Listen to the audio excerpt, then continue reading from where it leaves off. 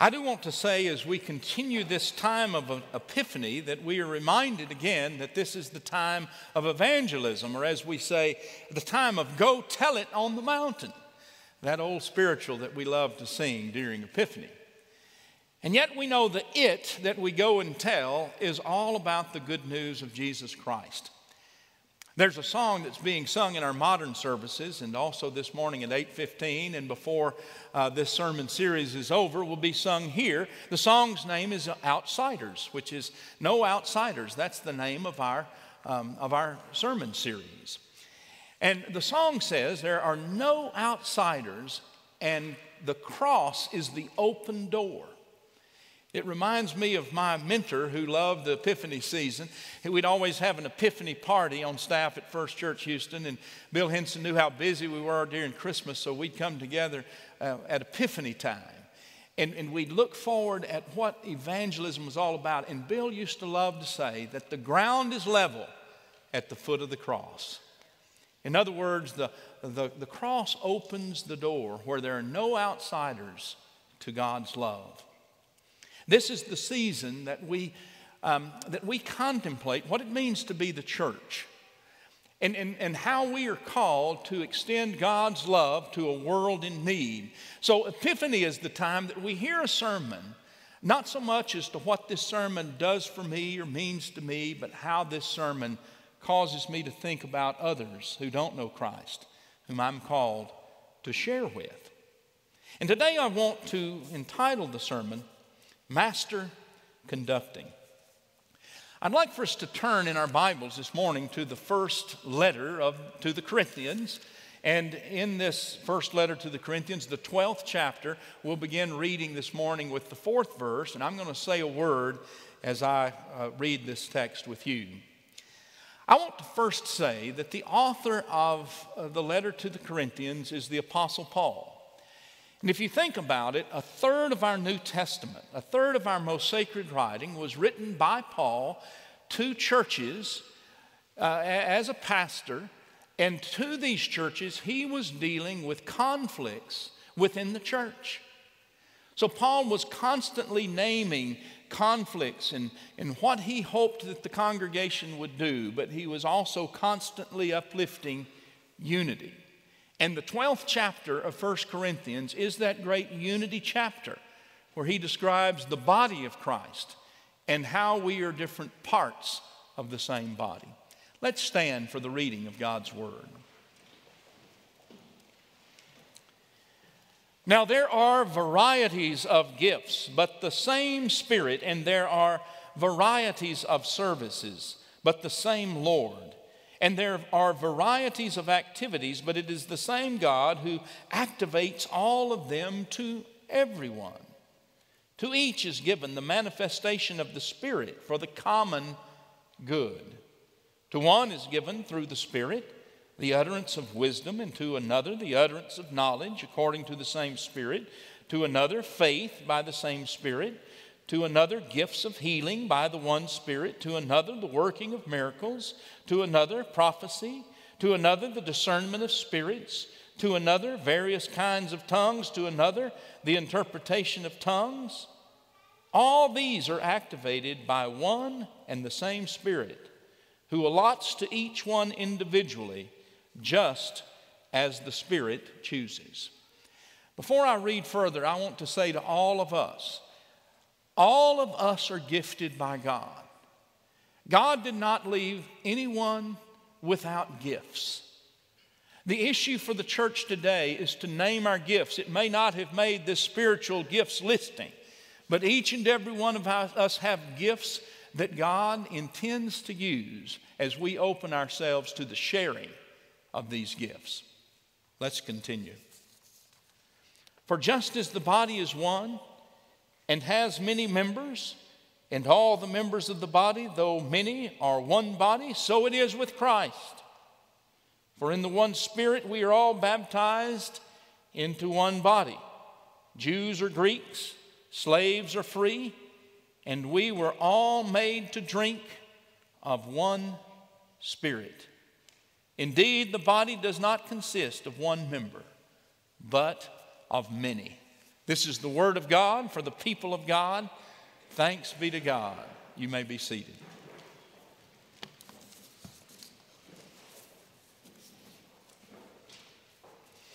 A few days ago, I participated with many of you in a memorial service for Rosie Benton. Rosie was the wife of Don Benton, who was the pastor here, is our pastor emeritus. And for 18 years, Rosie and Don Benton, they were part of this church in a leadership capacity as pastors. Rosie was an accomplished musician. And I noticed at her service the other day that we sang a variety of music. We started the service off with How Great Thou Art. And then we sang that old gospel, When We All Get to Heaven, what a day of rejoicing that will be. And then a soloist sang a classical anthem in Latin. And then Don's brother, who is kind of a cowboy country music player, he played the guitar and sang Blessed Assurance, Jesus is mine. Oh, what a foretaste of glory divine. You know, after that service, I told Don, I said, Don, this was such a beautiful service, and I was so moved by the music and all of the variety of music. And our pastor, Don Benton, said this. He said, Rosie loved all types of music. And we wanted to have a service that reflected her love of all types of music. Now, this is going to come as a shock to some of you. But did you know that not all of us here at Lover's Lane love all kinds of music? You know, I discovered years ago that we're not all one size fits all when it comes to music.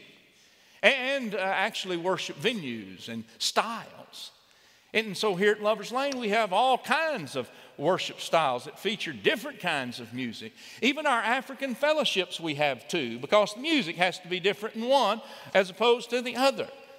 And here we have traditional services, and we have modern services, and some like it classical, and some like it modern, some like it jazz. We have all kinds of music here because we love all kinds of music here. But I don't know that we have too many Rosie Bentons who love all of the music all of the time. They would be few in number. This morning, I want to say that what fascinates me about the music at Lover's Lane is not just the variety, but our conductors. I love to watch Jimmy Emery when he conducts the choir, and particularly when the choir's up here and an orchestra's up here, and Cheryl Sebo's playing the organ, and Jimmy with his little baton can keep all of it going at the same time in beautiful harmony. Don't y'all like that? And I love, go ahead, give him a hand. And Cheryl Sebo, the way she makes the organs in this room, you know, the old organs up here in the towers, and by the way, it needs lots of repair. And one in the gallery, it can play both organs at the same time. It's such a wonderful room. And Cheryl Sebo, she not only plays the organ, but she conducts the ensembles, and she directs the bell choirs, and the way she conducts, it's just fantastic. You might as well give her a hand too. And, oh, she even got cheers, Jimmy. She got cheers. I didn't hear many cheers earlier. Now, Dee Dee Jones, whom we don't see in here a lot, she's our modern band leader and worship leader. The way she has the band over in Crosswalk, they are such high quality, but they lead us into spiritual worship in such a way. They're praying people. They not only are extremely good at their music presentation, but you can sense how they lead us in worship is just fantastic. And then Emily Fry, who conducts our children. I am amazed when I see her. Whoa. I'm amazed at the way she can conduct children. Not only do children's choirs, they always look cute, don't they? We always love to see them. But our children's choir, they sound so good, and they come from so many different cultures. And when they're standing up here singing at her direction, at her conducting, it is a work of art. Now, don't clap again. You've already given her one hand. But I do want to say I love our conductors. You know, all of this brings up an experience that I had when I was in the 6th grade in the Chandler Elementary School. Do you want to hear about it? I'm glad you said yes. You were going to anyway. More than 45 years ago, Mrs. Margaret Saunders was our music teacher. And Miss Saunders was strict. She also taught geography. But twice a week, she taught the 4th, the 5th, and the 6th graders music. And we came into her music class knowing that we had to listen and we had to obey. She made sure of that. Miss Saunders, she had the 4th and the 5th graders singing in our choir. But the 6th graders, we got a special treat. We all played a flute, all 29 of us. Now, it wasn't a flute, it was a whistle, really, that was on a little steel tube, and the tube had 6 holes in it, and you played the flute, all of us did. If we played a C, then we lifted our 5th finger, and that was a C, and everybody played a C at the same time. And for an E, it was a different finger that you lifted, or maybe 2 fingers for a particular note. But the point is that the 6th graders, the flute choir, all played every song in unison, 1 note at a time. It was beautiful. And I remember every year we had a performance in the spring of the year. It was the big finale.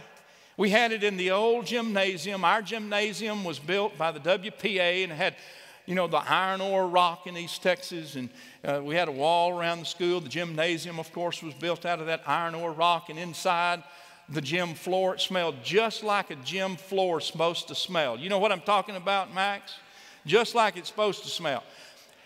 And the bleachers were basically step bleachers that were painted battleship gray. And that's where the audience sat. And there were some seats on the gym floor itself.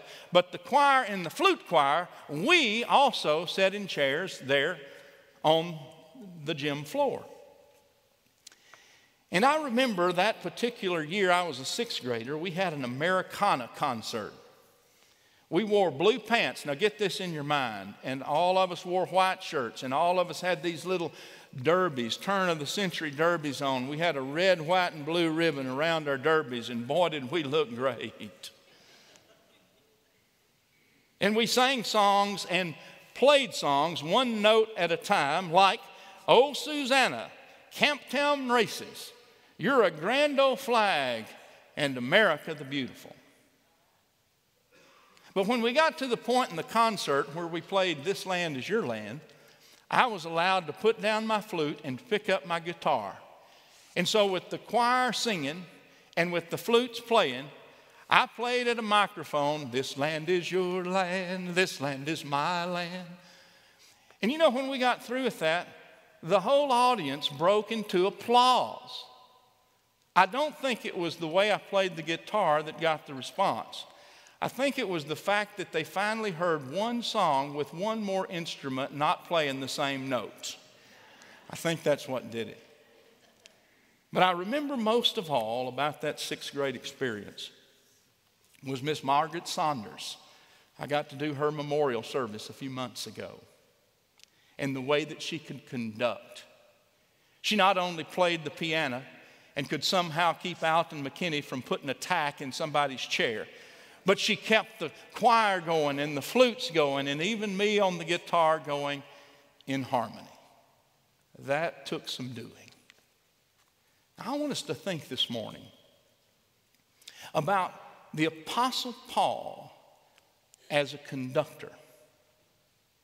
Not of a church of 1 note, but of a church of great diversity.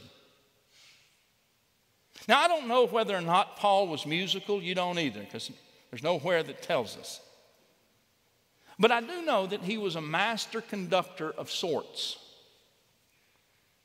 I do know that he was not only a pastor, but he was an evangelist and he was a strategist. And his whole life was committed to how he could bring people to Jesus Christ, to a saving relationship with Jesus Christ that would not only change them, but would change the world. And he started churches in strategic locations like Ephesus and Philippi and Thessaloniki and here in Corinth, Ephesus and Corinth. And he had his work cut out for him as a pastor, because he wasn't there on site all the time. He itinerated. He went to these different congregations, if you will. And Corinth was a very cosmopolitan place. It was said to be kind of like the Piccadilly Circus of the Mediterranean. It was said about Corinth, if you stand in one place long enough, you'll meet everybody in the world. I don't know if that was true. But it was also said about Corinth that it was a rough and rowdy city, that it was a place where immorality did prevail. The ancients used to say about those who were rowdy and unruly, you're living just like a Corinthian. And in Corinth, there was this sacred temple of the Greek love goddess Aphrodite, where at the temple there were 1,000 priestess prostitutes. And there it was where Paul led the leader of the synagogue, the Jewish leader of the synagogue, to Christ. And therefore those in the synagogue, these Jews, came to Christ. And there were people coming from all over the world to this seaport city, and they were coming to Christ. And they were going out and they were sharing Christ. But the ones who stayed there was such a diverse group of people with different views and different cultures and coming from different places. And it made for quite a church. Paul had his hands full. It was reported to him, and he writes about, that the communion of the Lord was becoming like a drunken party over the wine and the bread being offered, the body and blood of Christ. So Paul had to say, is Christ divided? And Paul had to address the church 2,000 years ago. I'm not talking about yesterday. 2,000 years ago that had formed into a fellowship of cliques. You begin reading in the first part of this letter, and you read about Apollos and how Paul said, some say you are of Apollos. And Apollos, we don't know a lot about Apollos, but, maybe he was a bit shallow theologically because he had to be taught some things. Maybe he was more of a progressive theologically than most. And then Peter, of course, the traditionalist of traditionalists, who was one of the apostles. Jesus said, on my rock I'll build my church. And here was Peter. Some said that they were of Peter. And Paul said, and some say you are of me. And I'm thankful I didn't baptize any of you except a couple. He said the point is that we are not of Apollos or Peter or Paul. We're of Christ. Paul was constantly pointing to Christ. And Paul may have leaned a little bit traditional related to his theology. When it came to reaching people for Christ, he was a progressive in the greatest sense of the word. He said in 1 Corinthians, the 9th chapter, the 22nd and 23rd verses, listen to this. I have become all things to all people, so that by all possible means I might save some for Christ.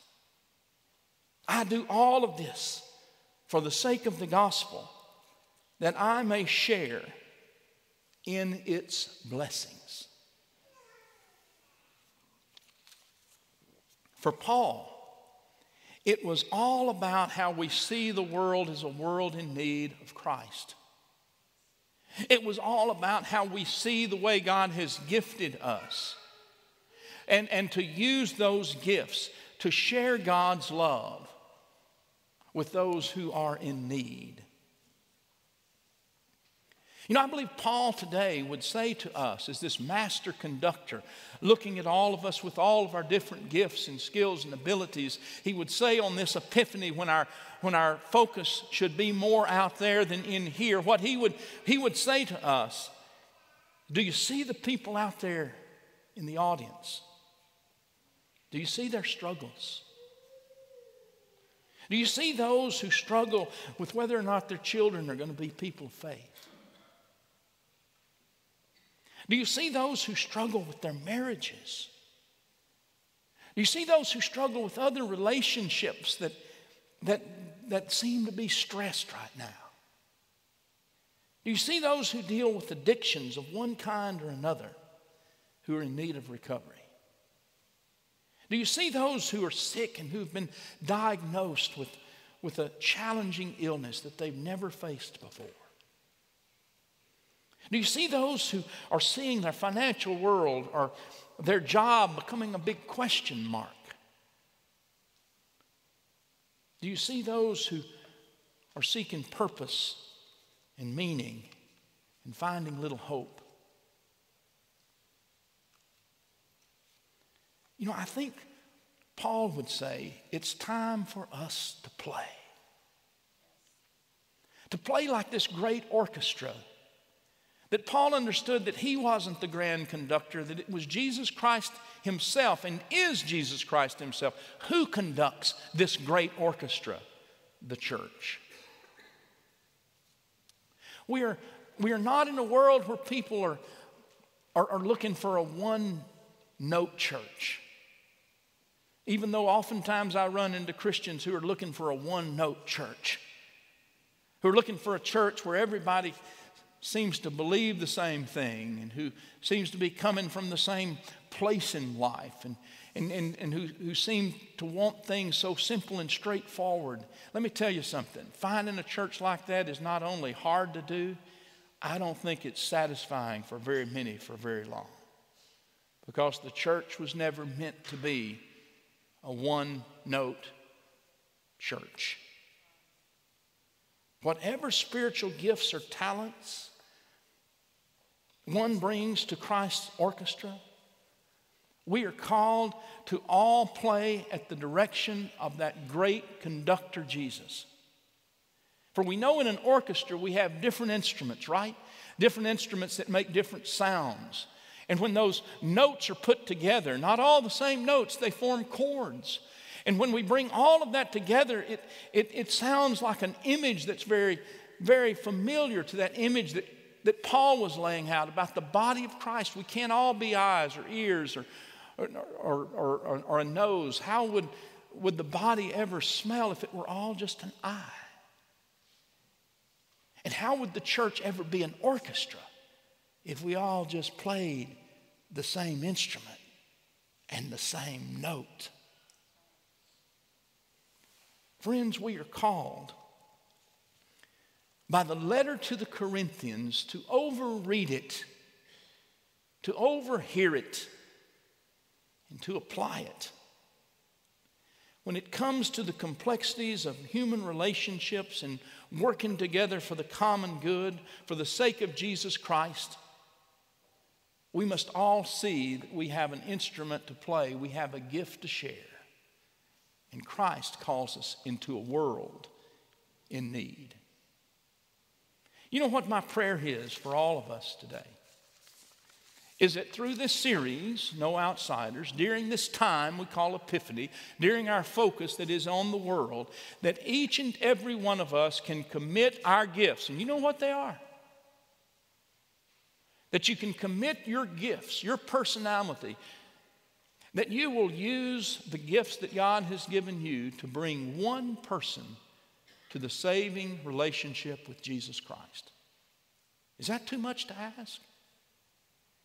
That all of us will pray that God will send us to someone. The Holy Spirit will orchestrate it in such a way that we'll know when we're there before this one.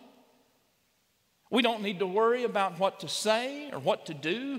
The Holy Spirit will orchestrate all of that. And the most simple invitation that we can make to another is come to our church, where the orchestra of Jesus Christ will be heard, the gospel proclaimed, and you may find yourself aware of your gifts and your talents, and conscious of the way that God wants to use you to reach another. Let us pray. Lord God, you know the heart of every person in this place. First, make us thankful people that you've given us the gifts that you have given us, and that you've called us to share those gifts with others. In the name of our Lord and Savior, Jesus Christ. And Lord, we pray that you will have us as a congregation, as a larger denomination, play in unity just like an orchestra. Not uniformity, but unity. So that people can hear above all of the noise of this world that we come together not because we're all the same, but we come together under the direction of the great master conductor, Jesus. Send us this week, O Lord, to someone you'd have us share your love with.